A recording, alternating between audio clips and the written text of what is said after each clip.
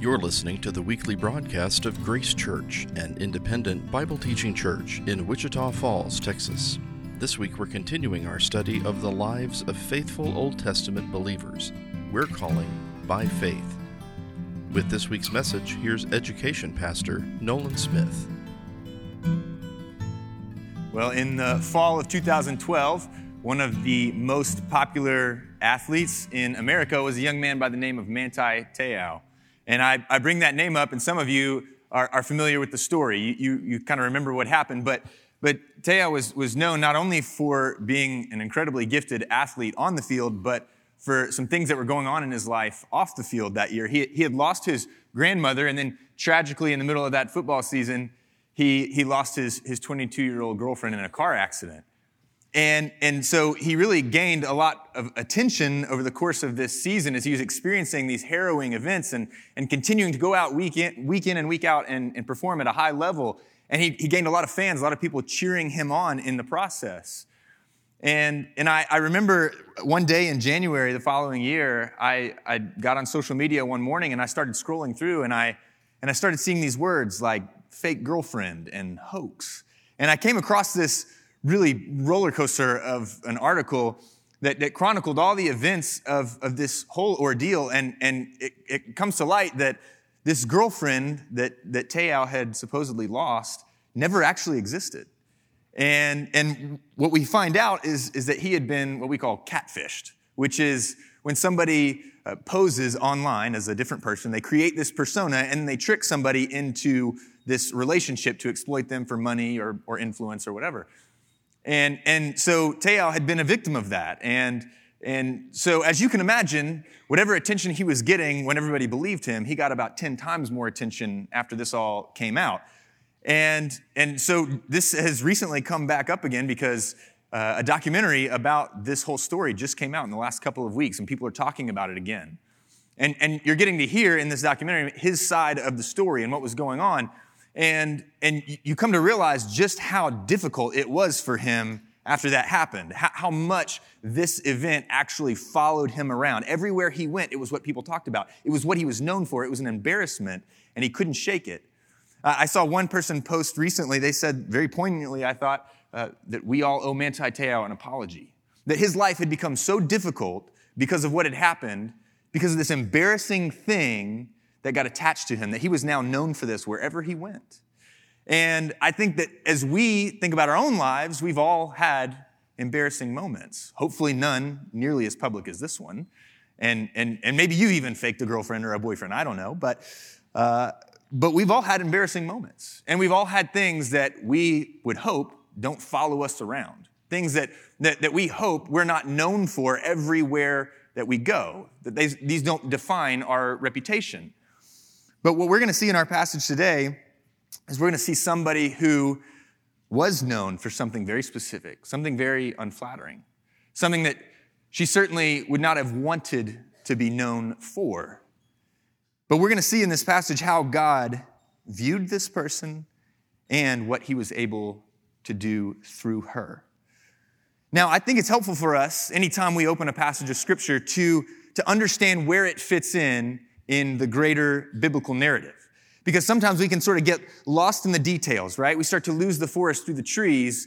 And so we want to understand, where does this passage that we're going to read fit into this narrative of Scripture? Because we believe that the Bible is a unified story from beginning to end, that it tells a story, and as we read these passages, they fit somewhere within that. And I use the word story, and I want to be careful and I want to be clear that I'm not saying story in the sense of a fairy tale or a fable, something made up. I'm talking about something true, an historical account, but it's told to us in the form of a story. And so today's passage, at the risk of causing some confusion, you might think of it as a story within a story within the story. You'll see what I mean here soon, because what we're going to look at is events that happened within the story we looked at last week. So last week, Caleb took us through the story of Jericho and the fall of Jericho, that God sent his army into Jericho. He brought down the walls of Jericho miraculously, and then they were able to overtake Jericho. And so we're going to look at that story again, but again, something that happened there within it. And as we do that, if you remember last week, it poses some difficult questions for us, right? That we have God commissioning violence, and I think for all of us, that just creates some tension, and we go, God, what's going on here? Like, how are you still good? How are you still trustworthy? And yet you're somebody who commissions violence against people. And anytime we have passages like this that present difficulty, I think there's two things that we need to remember. Two things that I want us to keep in mind as we go into this passage today. The first is this, is that the God that we're looking at today is the very same God who in weeks past, as we've looked through these different stories in the Bible, this is the same God who took Abraham and raised up Abraham and said, hey, I'm gonna, through your lineage, raise up a great nation, that your descendants are gonna be a great nation, and I'm gonna bless the whole world through your descendants. That's what God wanted to do with Abraham's family. This is the same God who, generations later, when those people, the Israelites, were in captivity, they were slaves in Egypt, raised up a man named Moses in the very house of the one who enslaved those people to lead them out of slavery, to lead them through the parted Red Sea, the waters of baptism, out into the other side, into freedom. And when they were wandering through the wilderness, and God presented to them the 10 Commandments, and there he would make this covenant with them. The God who made a covenant to say, you are going to be my people. I'm going to be your God. And that relationship, while it was exclusive to Israel, it was not just for Israel, it was for everyone. That what he was going to do in that relationship with Israel was to display who he was for all to see.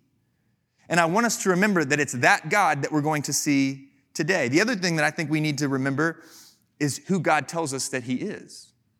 That in Scripture, God tells us his heart and his desire and what he's up to. And so when we get to these details and we start to see these stories and things that happen and we start to question, God, who are you? What are you doing right now? I want us to remember who God tells us that he is. And I don't think there's a better passage in all of Scripture, a better verse in all of Scripture that we can go back to than 2 Peter chapter 3, verse 9, where it says, the Lord is not slow to fulfill his promise, as some count slowness.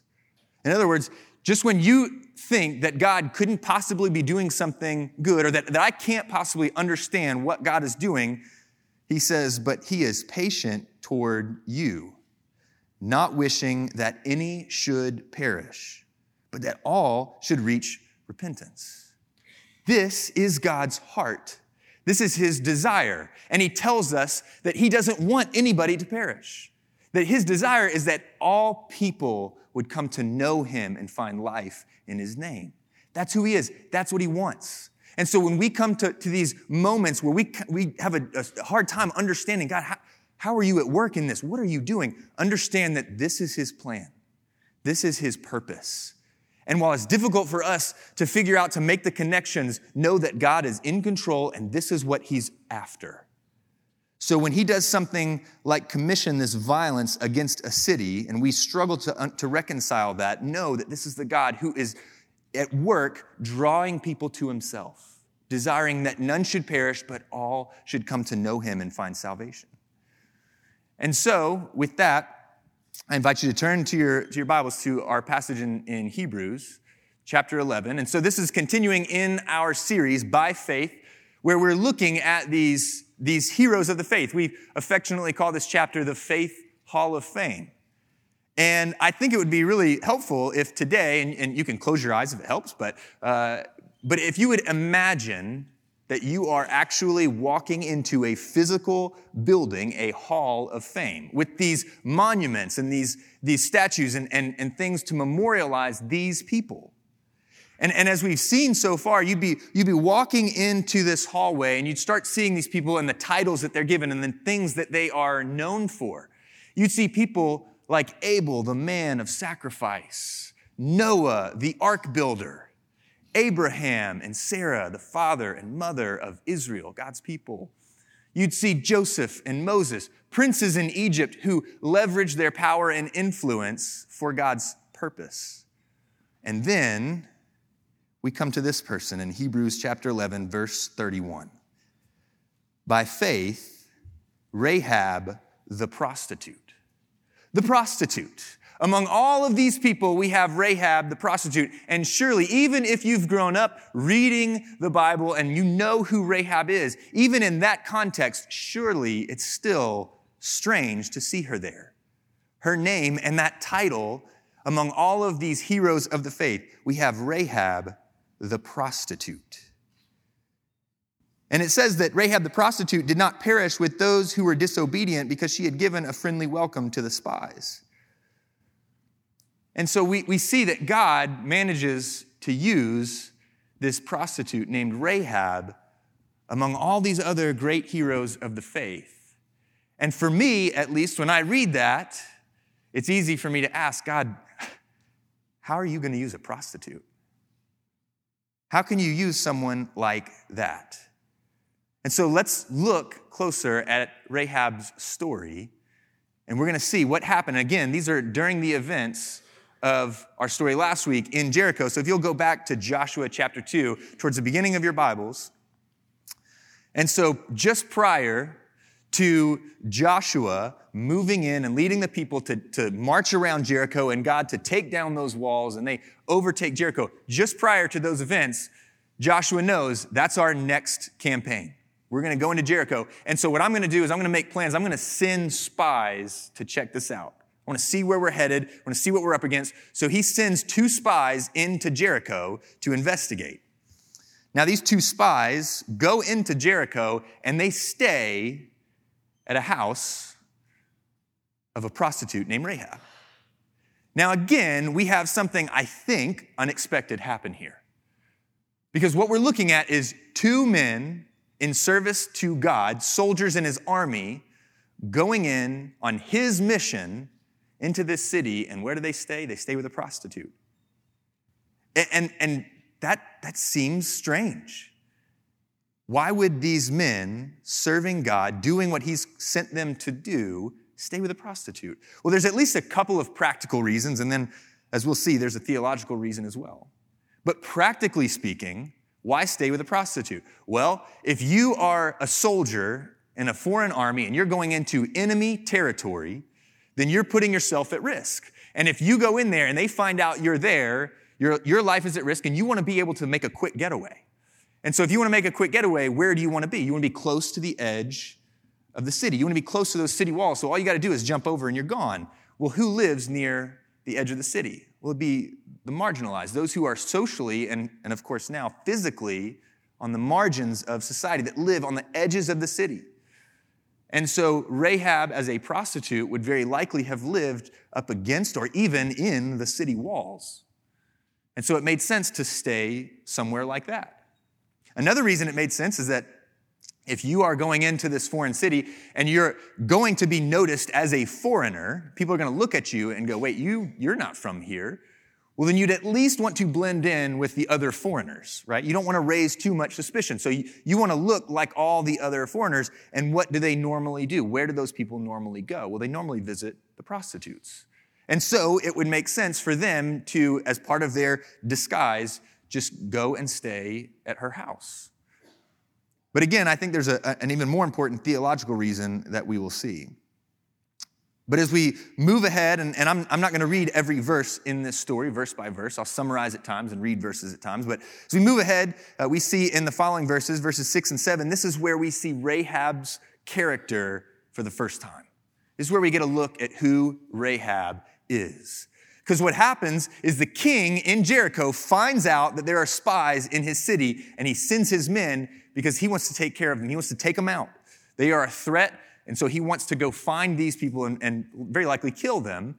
And so he sends his men looking for them, and they go around house to house, and they're looking for these spies. And they get to Rahab's house.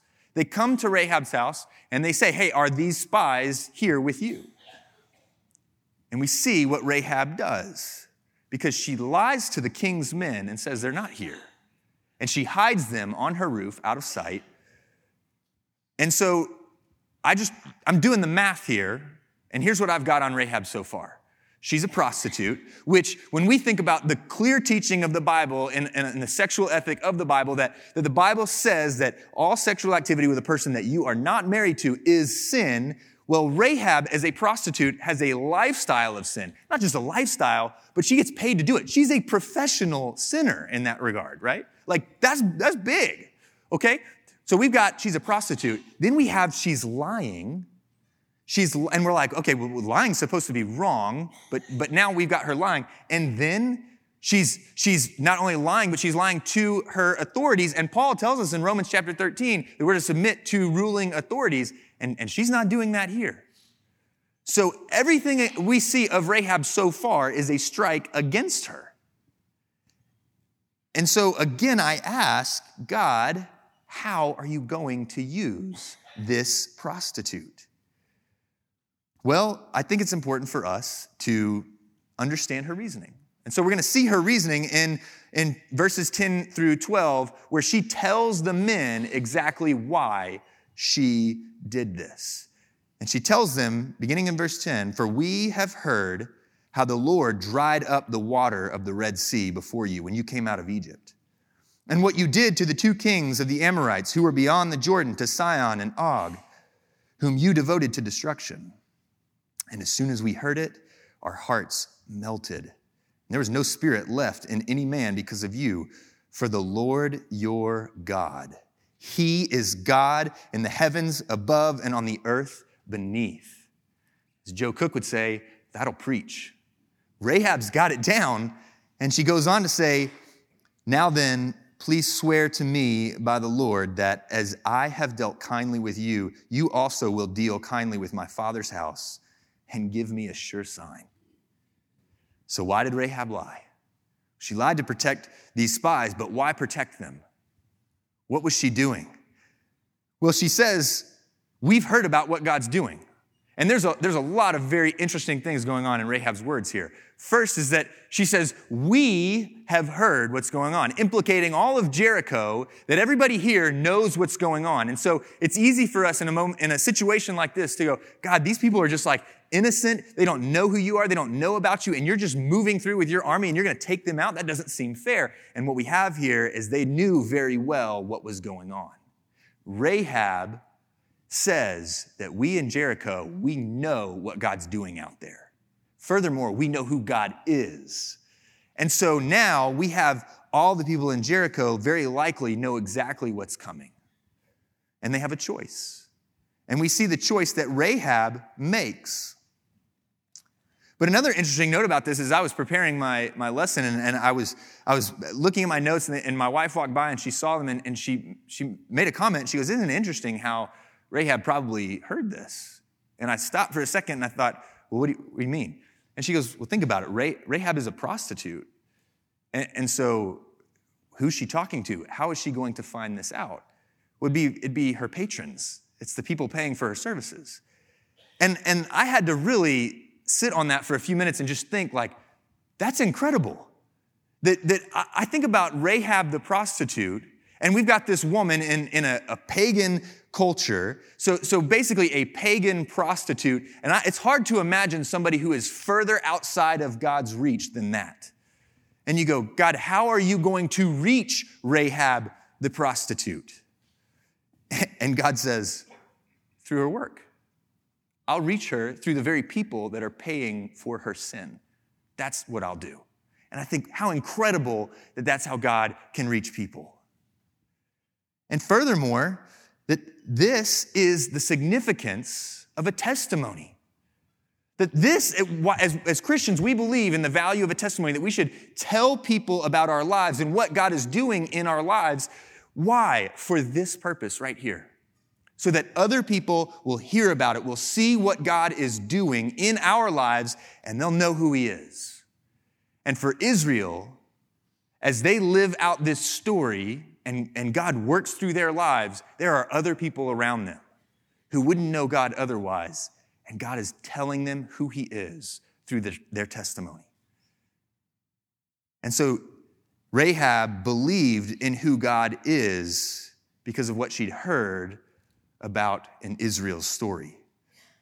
And that is precisely the point of God establishing a relationship with Israel, was to tell everyone else about who He was. This is His plan perfectly playing out. And so again, we come back to the question, was it wrong of Rahab to lie? The Bible says, don't bear false witness. Paul says, submit to governing authorities. You know, some theologians argue that Rahab's lie was sin because lying is always a sin. But I am convinced that Rahab's lie was not sin, that it was the right thing to do. And I'll give you two reasons why. The first is that what Rahab was doing, and the reason for her lie, was to preserve life.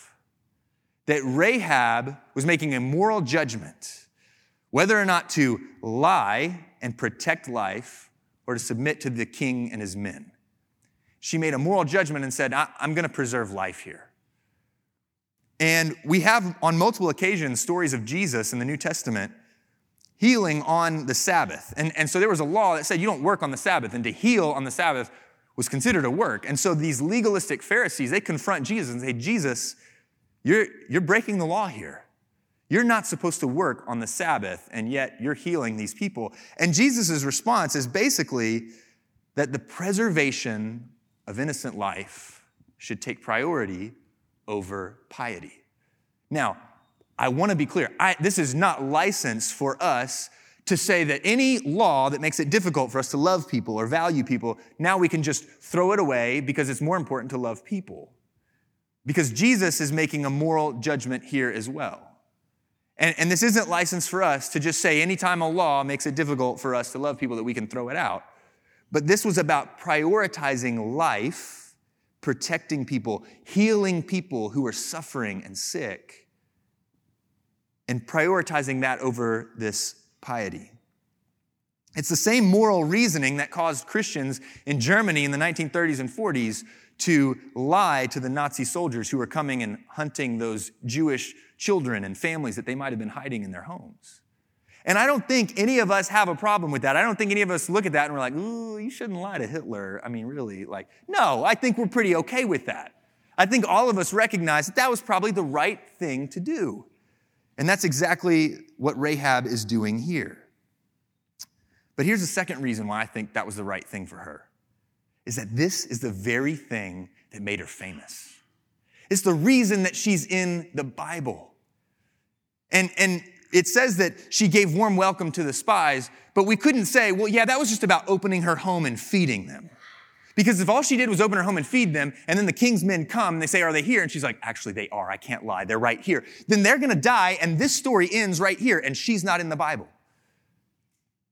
And so she's here in the scriptures because she lied.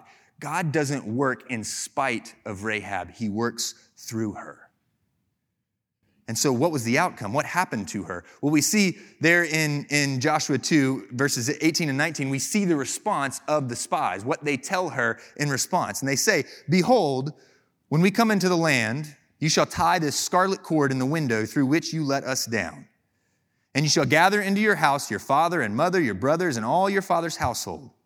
Then if anyone goes out of the doors of your house and into the street, his blood shall be on his own head and will be guiltless. But if a hand is laid on anyone who is with you in the house, his blood shall be on our head. So they tell her, because of your faith, because of your trusting in God, we're going to give you a sign of that trust. And you're going to put that sign of trust on your house. And then when the destruction comes to this city, your house will be protected. And if that sounds familiar to you, because maybe you've read some of these Old Testament accounts or you remember the story in Exodus, it should sound familiar. Because it's a callback to Passover, which happened when God told Israel that when they were slaves in Egypt, and the final plague that he was going to use to release Pharaoh's grip on his people was the plague of the death of the firstborn son in all of Egypt.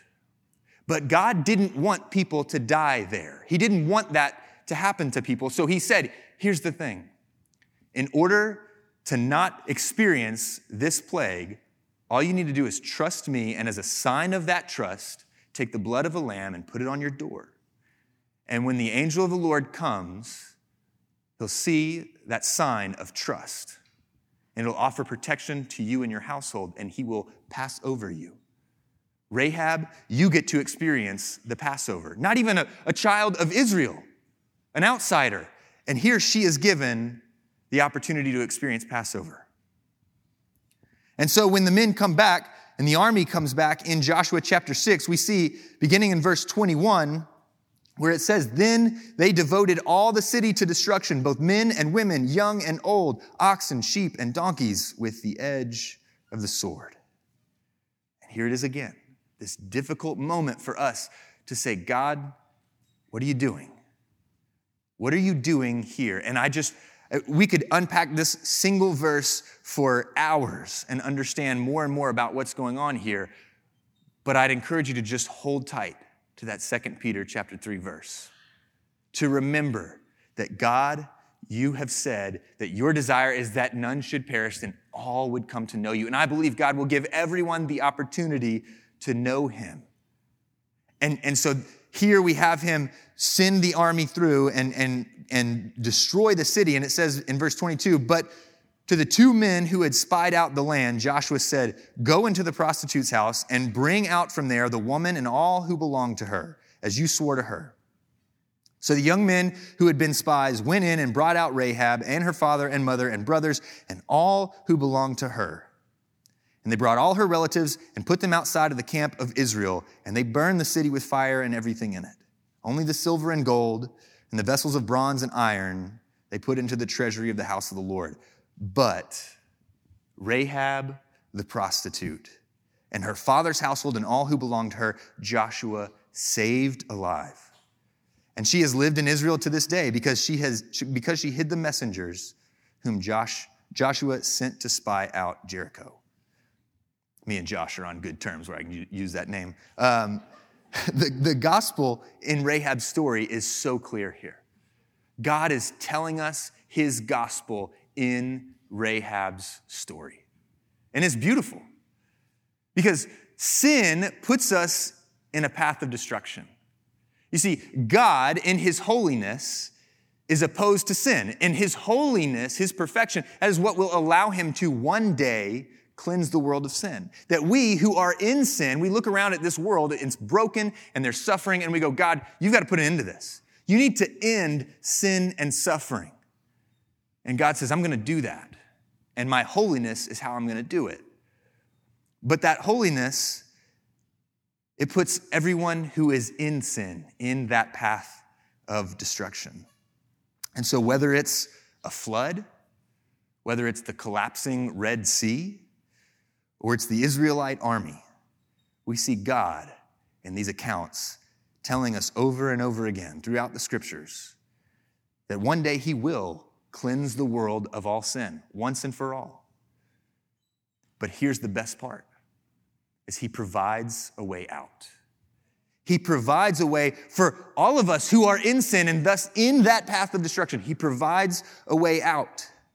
He wants to bring us all into his family. He wants to cleanse us of sin, to remove us from that path, to allow us to, once he has destroyed all sin and made this world new, to inhabit that world with him forever. That's what he wants to give us. And all it takes is faith.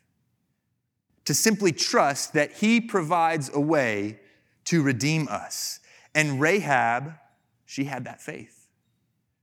And her redemption started with trust in God. It ultimately led to something that we see in Matthew chapter 1. See, Rahab is mentioned not only here in the Old Testament, but 3 times in the New Testament. She's mentioned in our Hebrews passage, she's mentioned in the book of James, and she's mentioned in Matthew chapter 1. And what happened to Rahab after she was saved there in Jericho is that she had a family. And a few generations later, one of her descendants was a man by the name of David. And then generations after that, a man named Jesus. Rahab, in Matthew chapter 1, is mentioned in the lineage of Jesus. And guess what? It's the only time she's not Rahab the prostitute. She is now Rahab the redeemed. And she's a part of what God is doing to save everyone. That he is offering this opportunity for all to trust in Jesus for the forgiveness of our sins and thus to be pulled out of that path of his destruction, to cleanse the world of sin, to live with him forever. That's what he is offering us. And God can redeem Rahab the prostitute, which means he can redeem you and me too. And if you haven't trusted that he's given you that opportunity, that he's given all of us the chance to simply trust in him and what he did on the cross, then I would encourage you to do that. That you can simply trust that, God, all you've asked of me is to just trust that you provide a way to have eternal life with him. But whether you've never trusted that or you trusted that a long time ago, this passage has a lot to say to each of us. And so I would start with this. It's first that God works in our lives so that we can show others who he is. God works in each of our lives, not just for us, but for the people around us. And you look at how Rahab, she looked at Israel and their story, and she's not impressed with Israel and their army. What she is impressed with is the God who's saving them and protecting them and leading them. And the aim of our lives should not be to point others to our own goodness. And yet we live in a world, we're surrounded by people, we fall into this ourselves all the time, where we're living to impress others with ourselves. That we want other people to see our goodness. We want them to see our humor. We want them to see beauty. We want them to see popularity, power. We want other people to be impressed with us. But as Christians, we have a different calling. Our lives should not be about pointing others to ourselves, but to our God. And second, we see that God loves the outcast and the forgotten. God loves those who are on the margins of society. Prostitutes throughout history were not looked upon with favor. And yet, one of the key themes of Scripture is God taking unexpected people that we would underestimate, and using them for things of eternal significance. It's why Jesus was born in a manger and not a palace. And the reason is simple, because God doesn't want there to be any mistake that when he's at work, it might be because that person is just that good. He wants us to recognize that what he's doing is by his own power. And so he works in unexpected places. He loves the outcast and the forgotten. And faith moves us to place God in higher authority than any human being. Faith can play out in a lot of different ways. What does it mean to trust God? The answer to that can mean a lot of different things in different situations. And for Rahab, what it meant was when these human authorities come to her and she understands something is required of her, she's going to place a higher authority on God in that moment. That she's going to trust God over submitting to these authorities. She recognized this and gave God proper authority. And anytime we read the scriptures, I think one of the most helpful things that we can do, whether it's here corporately together or you're at home doing this by yourself, I think one of the best things for us to do, one of the things that we are supposed to do, is to turn the scriptures around as a mirror to ourselves and ask the question, God, what are you saying about me? Because we've read what God is telling us about him, but now what is he saying about us? What is he calling us to do? What is he calling us to examine in our own lives? And so I think there are some really helpful questions that we can ask of ourselves. The first is, how does your life and testimony point others to God? Because I think it's really easy for us to live our lives in such a way that we're leaving God out of the story. To tell our story and forget to include what God is doing or to acknowledge what God is doing. It's even harder when we're not walking with God. And yet, as Christians, our stories should point others to the love and the goodness of God. So how is your life doing that right now? I think it also challenges us with where do you doubt God's power and the weakness of people? Where do you doubt God's ability to use a person? And this can come in a couple different forms. First, it can come in the form of self-doubt. That maybe you look in the mirror and you go, I'm a nobody. How's he going to use me? Or I'm a sinner and I'm a bad one. And so I really don't know, God, how are you going to use me? But this can also take the form of doubting other people. And we might look upon someone else, look down on them, and we wonder, God, surely you can't use that person. And yet God used Rahab the prostitute. And I wonder how many times we look at people around us or we look at ourselves and we give them the same sort of title as Rahab the prostitute. God, how can you use the addict? How can you use the liar? How can you use the cheater? How can you use the thief? God, how are you going to use that person? How are you going to use me? And so where do you doubt God's power to work in human weakness? Because that's what he's doing. He's doing it all the time, and he wants to do it in your life and in mine. And then finally, where is your faith challenged by your fear of people? See, Rahab had that opportunity to submit to that fear, to the authority of people, and to not obey God, to not do what he was calling her to do or would have wanted her to do. And I think, thankfully for us, living in America today, I think situations where our government will compel us to disobey God are fairly rare compared to other places in the world. I think they happen. And one example that comes to my mind is not long ago, there was an issue of taxpayer-funded abortion that came to the forefront. And there were Christians who stood up against that and said, we don't believe that God wants that. We think that's contrary to God's will and design, and we don't want to partake in that. And so they stood up against governing authorities in that way. And I think that was the right thing to do. And I think it's worth asking, are there situations where a human government might compel me to disobey God? But I think a lot more common than government or political pressure is social pressure. I think that there is social pressure on all of us that challenges us, calls us to disobey God. And I'm going to say this, I think it happens at every age. I'm not excluding anybody from this. I think at every age, people experience this kind of pressure. But I actually do think the younger you are, the more prevalent and powerful this pressure is. I think young people are up against this pressure all the time. And one of the examples that comes to my mind is that here in our church, when we're gathered here or in any church where people are gathered, it's easy for us to recognize God's design for something like sex. That in the scriptures, we get this clear sexual ethic about how God has designed it, what he's designed it for, and then what he doesn't want us to do. And I think as Christians, when we're gathered together, that's easier for us to agree on and to say, yeah, I'm going to submit that part of my life to him. But then when we're outside of these walls, and we might feel more alone and isolated, or we're online, and we're engaging with the world around us, that as the way I think of it is they are outside of the church, and they seem to be running in the opposite direction of what God calls us to do. Like trying to invent new ways to rebel against God's design for this. And I think the world puts a lot of pressure on us, and I think especially young people, to come and live according to that standard.